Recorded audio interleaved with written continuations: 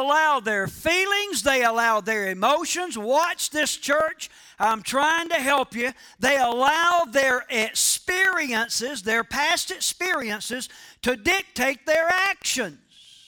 And thus they often end up doing the wrong thing at the wrong time in the wrong way.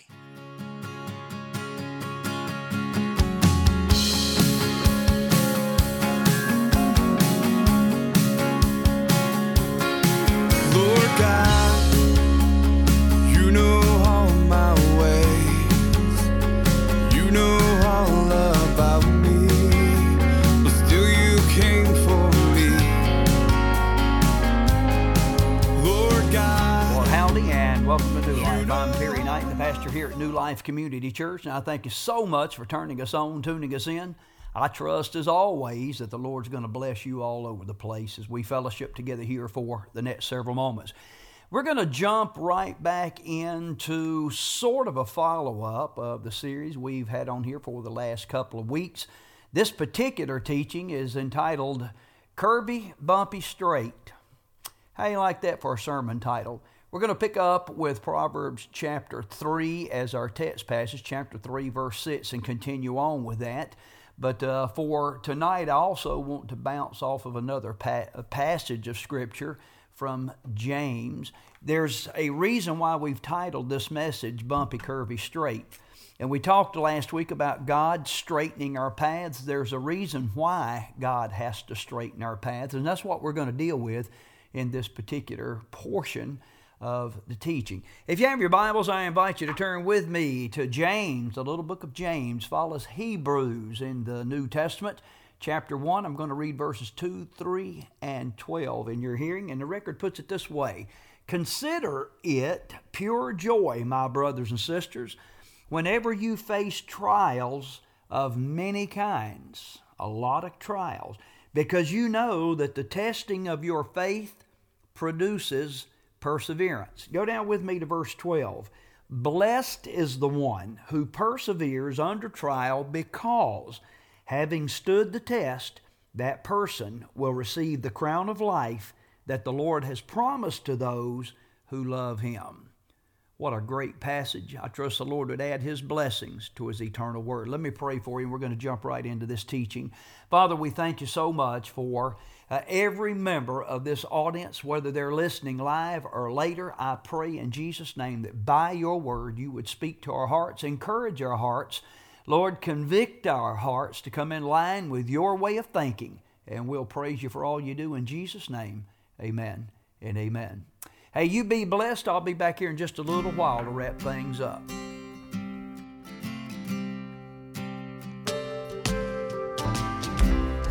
We're sharing with you a thought that we've titled Bumpy, Curvy, Straight. Bumpy, curvy, straight. Technically, this is not part 2 of last week's teaching, but more specifically, a follow-up to it, or a sequel, if you please. Now, I began my conclusion last week. That sounds somewhat like a tongue twister. I began my conclusion last week with this statement, and I quote, "Do the do's, and God will make your path straight." And I ask, what in the world does that mean? You remember me saying and asking that? And I said to you, that means the paths won't be hilly, they won't be curvy, they won't be bumpy, they won't be rough, they'll be straight. And then I said something like this: you'll see where you're supposed to go, and it'll be smooth sailing, as we are wont to say. And then, now watch, because if you miss this, you're going to just kind of miss it. But I added something very important right there last week. And that's what I want to jump into and jump off with this morning. Now, I know that some of you picked up on this last week because I had some conversations accordingly. I said to you, quote, there will be smooth sailing, listen, aside from trials and tribulations and temptations. Then I said, that's a whole nother sermon. But I trust you understand that within the context of what we were preaching last week. End quote. Now, what I'm about to get engaged in or involved in is that other sermon. I said that's a whole nother sermon. Well, here it is, the other sermon, the sequel. So with that, let me point something out to you. And I wanted to read verse 6. By the way, we're not going to read a ton of Scripture today like we did last week. We had you play and ring around the Bible last week, and we're going to look at some Scripture. That's what we do here. But our text passage, I guess you could technically say it's still Proverbs 3, 5 through 8. But I want to call your attention back to verse 6, the latter part of the verse. It says this, He will make, everybody say make, He will make your paths straight. The old version, the old King James Version, I memorized that with so many years ago, says, He will direct your path. Now watch, in the original version, the Greek, that's not a bad translation at all. He will make your path straight. He will direct your paths. The contemporary English version says it like this, and He will clear the road for you to follow. Are you with me? He will clear the road for you to follow. The Amplified Version chimes in, removing obstacles that block your way. Now fill in number 1 with me on your study notes. Beloved, there is a reason. Reason goes in the blank. Will you say it right out loud as you write it down there? Reason. There is a reason why God has to make our paths straight. There is a reason why God has to remove the obstacles that block our way. Because initially, for very determined reasons, there will be obstacles. What? Pastor, you had me convinced last week nearly that there wouldn't be any more of that. Listen to me. We constantly, when I say we, I'm talking about the born-again, Spirit-filled followers of Jesus Christ. We constantly encounter the bumps. We constantly encounter the potholes. We constantly encounter the curves, if you please, the hills and the valleys. That is, watch this, that's just a kind of a unique way of saying strategic impediments allowed by God. Who allows these? In the life of the believer, are allowed by God, purposed to strengthen us. Those things are, for a lack of a better way of saying it, those things are testings or ways, a means of us proving just exactly who we are in Christ. Certainly those tests are quite often, and this is the point, quite often they are co-opted by Satan to attempt to defeat and stymie our progress. Now from Satan's perspective, these things are not meant to be a testing and a proving, but rather with him it is intended to be a temptation and a distraction. Are you with me so far? Those 2 points are just, they're polar opposite of one another. So, I told you all of that to tell you this. God is in the business. How many of you know God has a business? God is in business. God has a business. In fact, He doesn't need us to create one for Him. He has a business. Mr. Blackaby reminded us years ago in a particular book. We studied that here. One of the tenets of that book was that God is always at work around us. He's always at work around us. It's our responsibility to look and see what He's doing, figure out what He's doing, and get in on it. And that's part of what we're talking about. God, beloved, is in the business of straightening out all of these curves, hills, potholes, flattening the hills, filling in the valleys, repairing the potholes, or providing us wisdom to, as Barry Beecher told me one time, to maneuver around those potholes, clearing the road, removing the obstacles. Now, I felt like I needed to be crystal clear to you. I really feel like that's the underlying theme of this particular teaching this morning. I wanted to be clear to you that I was not teaching you last week that if you just come to Jesus, all of you come to Jesus, you will never have any more bumps or curves or hills. I was not teaching you that last week. Sometimes I go a little Baptist on you. Sorry about that.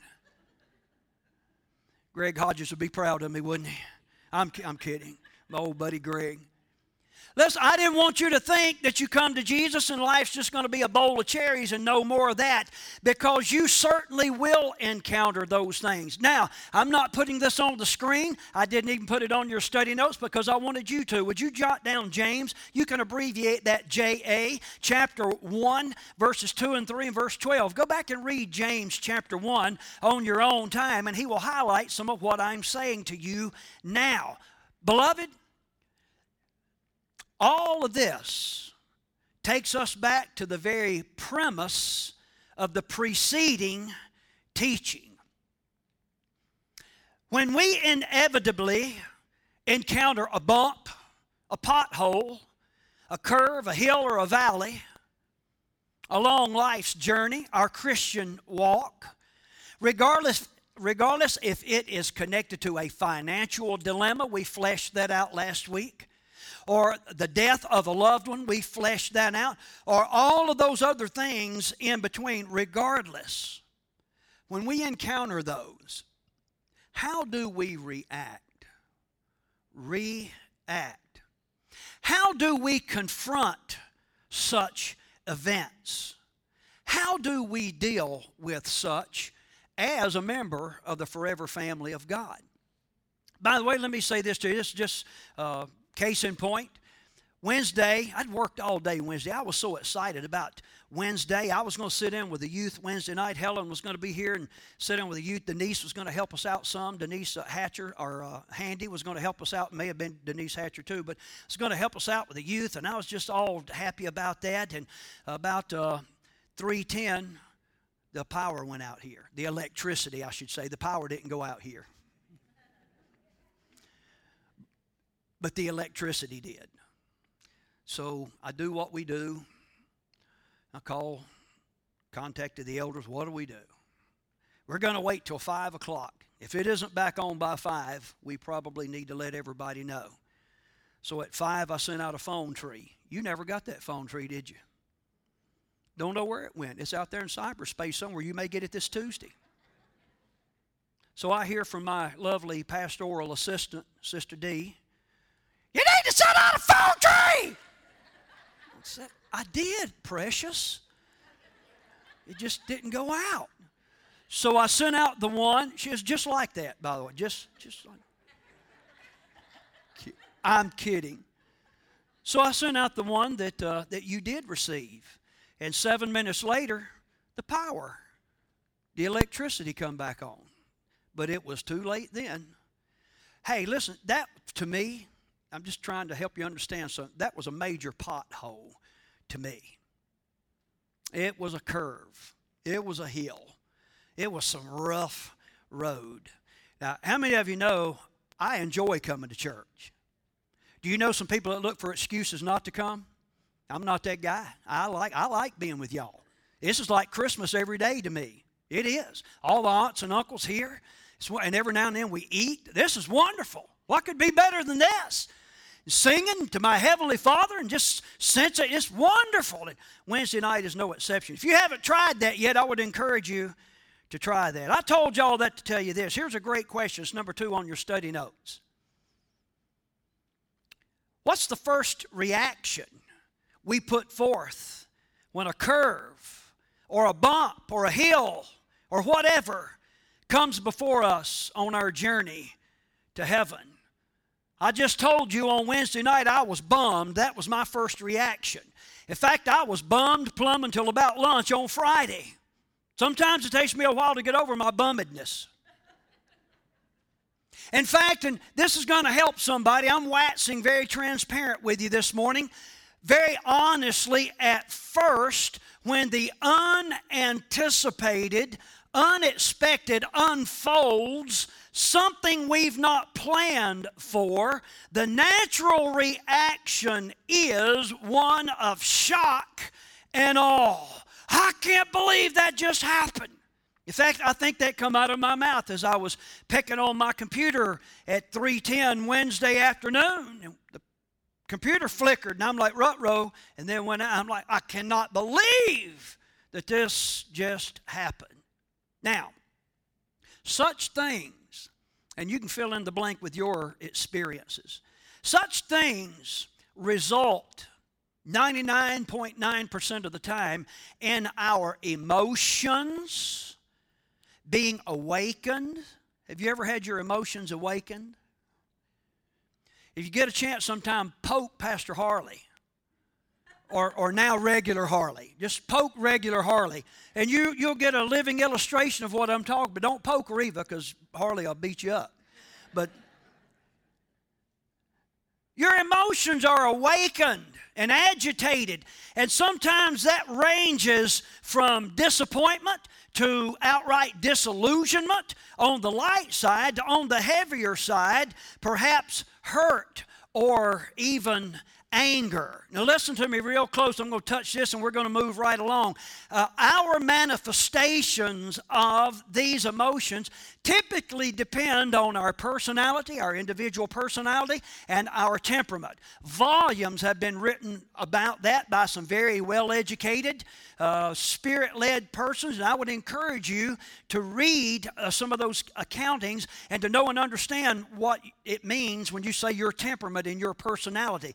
I read many of those books years ago, and it helped me a lot personally, and it could help you also, but that's all I'm going to say about that. When those emotions are aroused or agitated, we can think or we can say before that happens, I'm not going to let things like the electricity going out or this curve, this hill, this valley, I'm not going to let things like that. I can't believe that just happened. I'm not going to let things like that bother me. It's easy to say that, isn't it? But then, number 3 on your study notes, when one of those emotions, I think that's the way I put it, when an emotion pops up, natural emotion pops up, our natural self, naturally, notice how that's spelled. I just invented that word. I want you to catch this. Our natural self naturally comes to the rescue. Isn't that true? Something happens, these emotions just do their thing initially. Unless, everybody say unless. Will you underline unless on your study notes? Now, I'm reaching back to last week's message just a little bit. And isn't it true, beloved, when that happens, something unexpected and we just react with our emotions, isn't that totally leaning on our own understanding? Reacting by the flesh, in the flesh, what we've always known? Yes, it is. You know, one of the things that people do is they allow their feelings, look at your neighbor and say feelings. Go on, sing to them, feelings, whoa, whoa, whoa, feelings. People allow their feelings, they allow their emotions. Watch this, church. I'm trying to help you. They allow their experiences, their past experiences, to dictate their actions. And thus they often end up doing the wrong thing at the wrong time in the wrong way. Perhaps you've heard the story I've heard it a couple different ways. The one I like best was these two guys. They've been friends just forever. And every year they went on a hunting trip, expedition up into Alaska, chartered one of these little planes. They flew into a remote location. They went moose hunting. This particular year, they followed suit, chartered the plane, flew in. The pilot dropped them off at the dock, one of those deals that lands in a little lake, dropped them off at the dock. And said, the guy says, I'll be back in 10 days right here at such and such a time. And he said, be reminded, this is a one-moose plane. So you only have one moose so we can get out of here. Okay. 10 days later, sure enough, the guy swoops in just exactly. And these guys have their gear out on the dock as well as two moose. Two moose. So the pilot rolls up to the dock and says, guys, it's good to see you, but I see we have a problem here. Remember, one of the last things I told you was, this is a one-moose plane, and you've got two moose. And these guys said, oh, what? Said, well, we knocked down two, and we've drug them here. We hated to leave one just laying in the woods, and said, and if it's a matter of money, we can pay you more. He said, it's not about the money. It's a safety issue. The plane won't come up out of the water with those two moose. And they said, well, one of the guys got to thinking, got pretty smart. He said, you know your friend Joe that has a plane just like yours? He flew us out of here last year with two moose. And he said, he did he? You know how men are. Said, yes, he did. And it said, those moose were a lot bigger than these little two scrawny moose. He said, well, if Joe did it, then I believe I can do it. He said, load them up, boys. So they did. Put their mises in there and all their gear, and he went down then, he taxied back. Boogity, boogity, boogity, boogity. The plane got about that far, those little pontoon things, about that far off the water. He never did climb, run into some brush down on the other end of the lake, and it's okay, they all survived. But it knocked the pilot out. And finally, one of the guys got him roused up, and he said, what happened? What's going on? Where are we? The guy said, well, I'm not real sure where we are, but I think we're about a quarter of a mile further down the road than we were last year when we flew with Joe.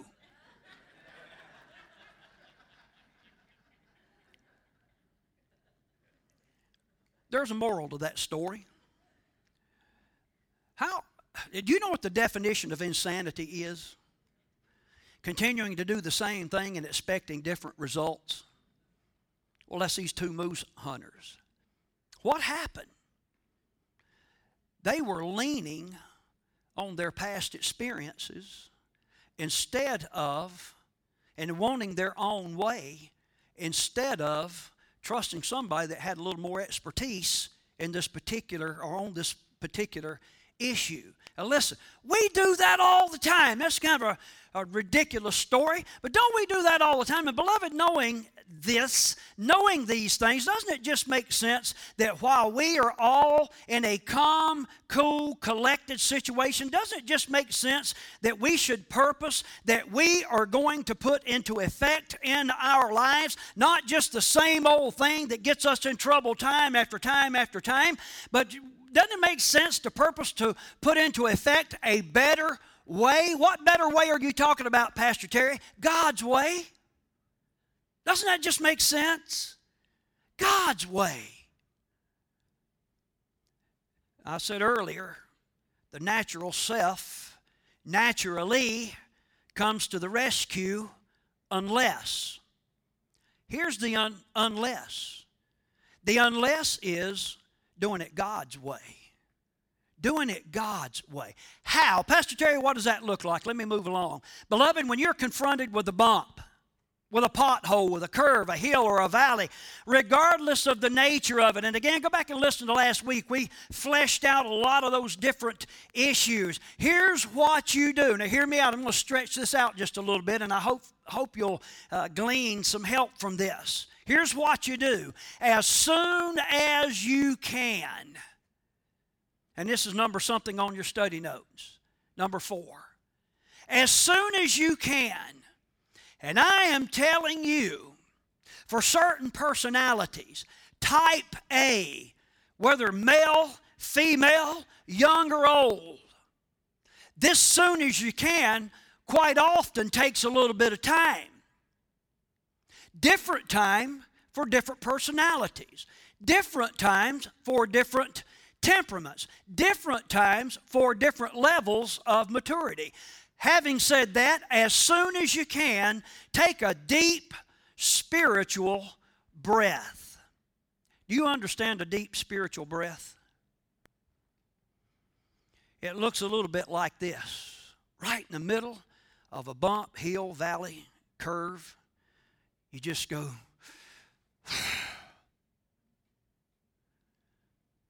a deep spiritual breath. Now, I'm talking to some folks. It takes you a while to get to that point. Am I right? Oh, yeah. It's a lot easier to run around like a chicken with your head cut off, flopping your arms, and little veins sticking out on your neck, and all kinds of things, as opposed to stopping and taking that deep spiritual breath. Listen to me. That deep spiritual breath is the preparatory step for a season of prayer. Someone said the journey of... Beloved, we're going to cut in right there. We'll try to wrap it up with the back half of this teaching next week. But for tonight, or for this particular session, let me say this. When you encounter a bump, a curve, some kind of craziness in your life, how do you react? Most of us kind of react. That's the issue. But can you be encouraged to develop the spiritual discipline of just kind of taking a step back and taking a deep spiritual breath, which is our first step toward prayer? How do we handle the issues of life? We handle them prayerfully. And sometimes we approach that just kind of pulling our hair out. Isn't that true? We don't know what to do. So we step back, take a deep breath, and go to the Lord in prayer to see how we should handle that. Now, this kind of prayer, listen to me, this kind of prayer, we do not just use our mouth, but we use our spiritual ears. We pause and we listen, not just telling God what we want or what we want Him to do, but it's actually a cry for help, and then listening as He responds to indicate to us the path that we should choose, how we should react, where we should go, what we should do, what we should say or not say in the particular situation. I trust you'll be encouraged with these words. Just a spiritual discipline. It takes practice. It takes experience. It takes wisdom. But the first step in any journey is just exactly that, the first step. So I trust you'll be encouraged to take that step. Let me pray for you. Father, I thank you for each and every one listening into the telecast by whatever means, and I pray that by your word you would convict us of in our life, the way we should go, the way we should act and react and respond to you. Help us to learn to pray first before we get into the middle of situations, and to listen to that still small voice. I pray, I ask in Jesus' name, amen and amen. Hey, before I get out of here tonight, let me remind you that New Life Community Church does have a regular schedule of activities, and it's still very, very important that we come together as the body of Christ, that we do not forsake the assembling of ourselves together as God teaches us through His Word, in His Word. We meet on Sunday morning at 10 o'clock. We also have midweek activities Wednesday evening at 7 o'clock, something for nearly every member of the family. I'm Terry Knight, the pastor of New Life Community Church, wishing you a great week. And remember, my friends, Jesus is coming back. Is He coming back for you?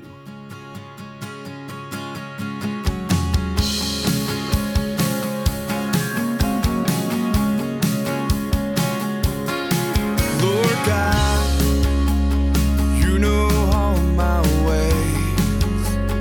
You know all of